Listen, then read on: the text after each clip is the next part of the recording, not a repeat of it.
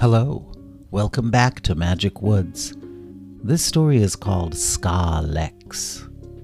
So Slimpy was seriously hurt on the grass outside the Ridgewood, and Adria said, "We've got to save him." Suddenly they heard a shout. They looked up and saw a band of stick soldiers at the other end of the field. They pointed at Adria and Mousie and started heading towards them. And Adria went, "Oh no," and she looked back at the dark trees of the Ridgewood. "We have nowhere to go." Mousie said, "Yeah, we're stuck between a harpy and a hard place." They heard the stick people shouting.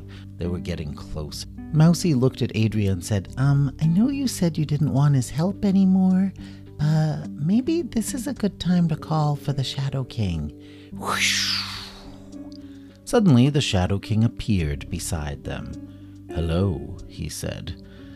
The stick people stopped in their tracks, not daring to come any closer. And the Shadow King looked down at Slimpy. "I sensed that my servant was in trouble. I've come to collect him and bring him back to my castle." He made himself bigger, almost tripling in size. And he scooped Slimpy up in one arm. Adria looked over at the stick soldiers. She knew they would attack as soon as the Shadow King left. She and Mousie had no choice but to go with him if they wanted to live. Could we come with you?" she asked. "Of course," said the Shadow King, and he grew even larger, almost human-sized, and scooped both girls up in his other arm and under his cloak. It was a strange sensation, like being wrapped in darkness. The Shadow King rose into the air and shot across the sky, soaring over the Ridgewood and over the mountains and into the Shadowlands. Adria felt lightheaded in the Shadow King's arms. She lost consciousness as they passed into the Shadowlands, and she remembered no more. Well, until a little while later, when she woke up in a comfortable bed. She was in a vast, largely empty bedchamber inside a castle made of cold, black onyx. And a quilt made of dark colors, violets and blacks and deepest blues, covered her. She could see a faint, fiendish red light pulsing outside the tall, dark windows. "Hello?" she called. "Hello?" No answer. She got out of bed. The stone floor felt cold to her bare feet. She walked over to the tall window and looked outside. She saw a bleak landscape. A silvery lake stretched into the distance, reflecting the starlight in eerie ways that seemed unnatural. And on the near side of the lake, not far from the castle, she saw the source of that red light, a lonely lighthouse on the shore. It gave her an uneasy feeling. She stepped out of the room and into a long, dark hallway. It was definitely an evil castle. Images of gargoyles and monsters were carved into the black stone, and crimson flames flickered from a row of wall-mounted torches. "Hello?" she called again. "Adria?" Mousie poked her head out of a doorway halfway down the hall. "You're awake, yay!" Adria flew down the hall to her. "Where's Slimpy? Is he okay?" "He's in here," said Mousie, leading her into the room. There Slimpy lay on a black bed under red sheets. He seemed to be breathing easier now, though. His eyes were closed, he seemed to be sleeping peacefully, and his wounds were bandaged. His left front leg was in a cast. Mousie said, "The Shadow King didn't really do too much to take care of him." He said, "Healing is not my forte. But luckily he had enough medical supplies that I could do my best to patch poor Slimpy up." She smiled down at Slimpy's sleeping form, and then she looked up at Adria, her little mouse eyes shining with something like love. "He was such a hero, Adria, don't you think? Oh, I really hope he's going to be okay." Slimpy opened one eye. "Oh, so you like me now, huh?" Mousy gasped. "What? You're awake? Pretend you didn't hear me say that." Adria laughed.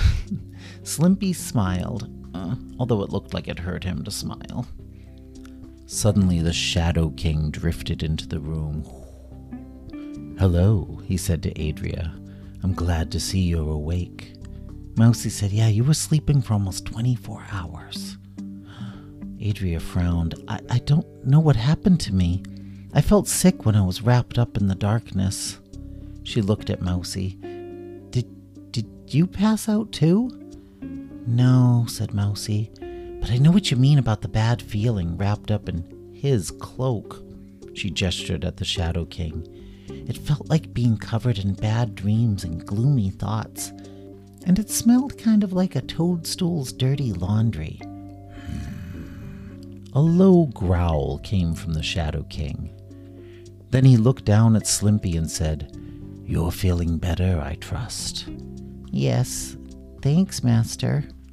"Oh, I did very little. It was mostly who cared for you." Slimpy looked up gratefully at Mousy. "I know, thank you." Mousy squeezed his paw. "You're welcome." "You've done well, Slimpy," said the Shadow King, "assisting these two fine young women so they could find their way to the castle." Thank you, Master." "Now tell me, Slimpy, what did you all talk about on your travels?" Just different stuff, logistics and stuff." "I see. Did the girls say anything about me?" Adria and Mousy looked at each other. "Well, yeah, sure," said Slimpy. They talked about whether or not they should come here, and I told them they should." "Is that all they said about me?" Slimpy looked extremely uncomfortable, but not from physical pain. He glanced at Mousy a moment, and then he said, "No. Adria told the Ridgewood Harpy that she would try to steal your wand and give it back to her." Mousy let go of Slimpy's paw. "Oh, really?" said the Shadow King. "And did they say anything else?" "Yeah, Adria said she wants to find a way to ruin your plans and defeat you." Mousy stepped away from Slimpy's bed, looking utterly betrayed. Slimpy looked miserable too. The Shadow King turned to Adria, who was shivering slightly in fear. "You needn't be afraid, little one. Of course I expect you to try and foil my plans." Adria tried to be brave. She tilted her head back and looked into the nothingness of the Shadow King's face and said, "Yes, I want to stop your evil plan." "But you don't even know what my evil plan is." "Well, I'm gonna find out." "How about I just show you? Meet me on the castle walls in half an hour, and I will tell you everything." Adria said, "Why would you tell me about your evil plan?" "I already explained this to you, child. You can't escape your destiny. In fact, maybe it's by trying to defeat me that you bring about the end of your people. I stand to lose nothing by sharing my plan with you." Adria said, "Well, we'll see about that." "Good. I'll see you in half an hour then." And then the Shadow King pulled his cape over his head and disappeared. Adria looked at Mousy and said, "I guess this is good. I mean, he's going to tell me what his evil plans are, so then we'll know what we have to stop." Mousy said, "Let's not talk in here." And she looked back at Slimpy with disgust. "I don't want him spying on us anymore." Slimpy closed his eyes, looking immensely unhappy, and the girl shut the door and left him all alone. Well, that's the end of the story, Ska Lex. The next story is called The Statue, the Lake, and the Lighthouse. Good night.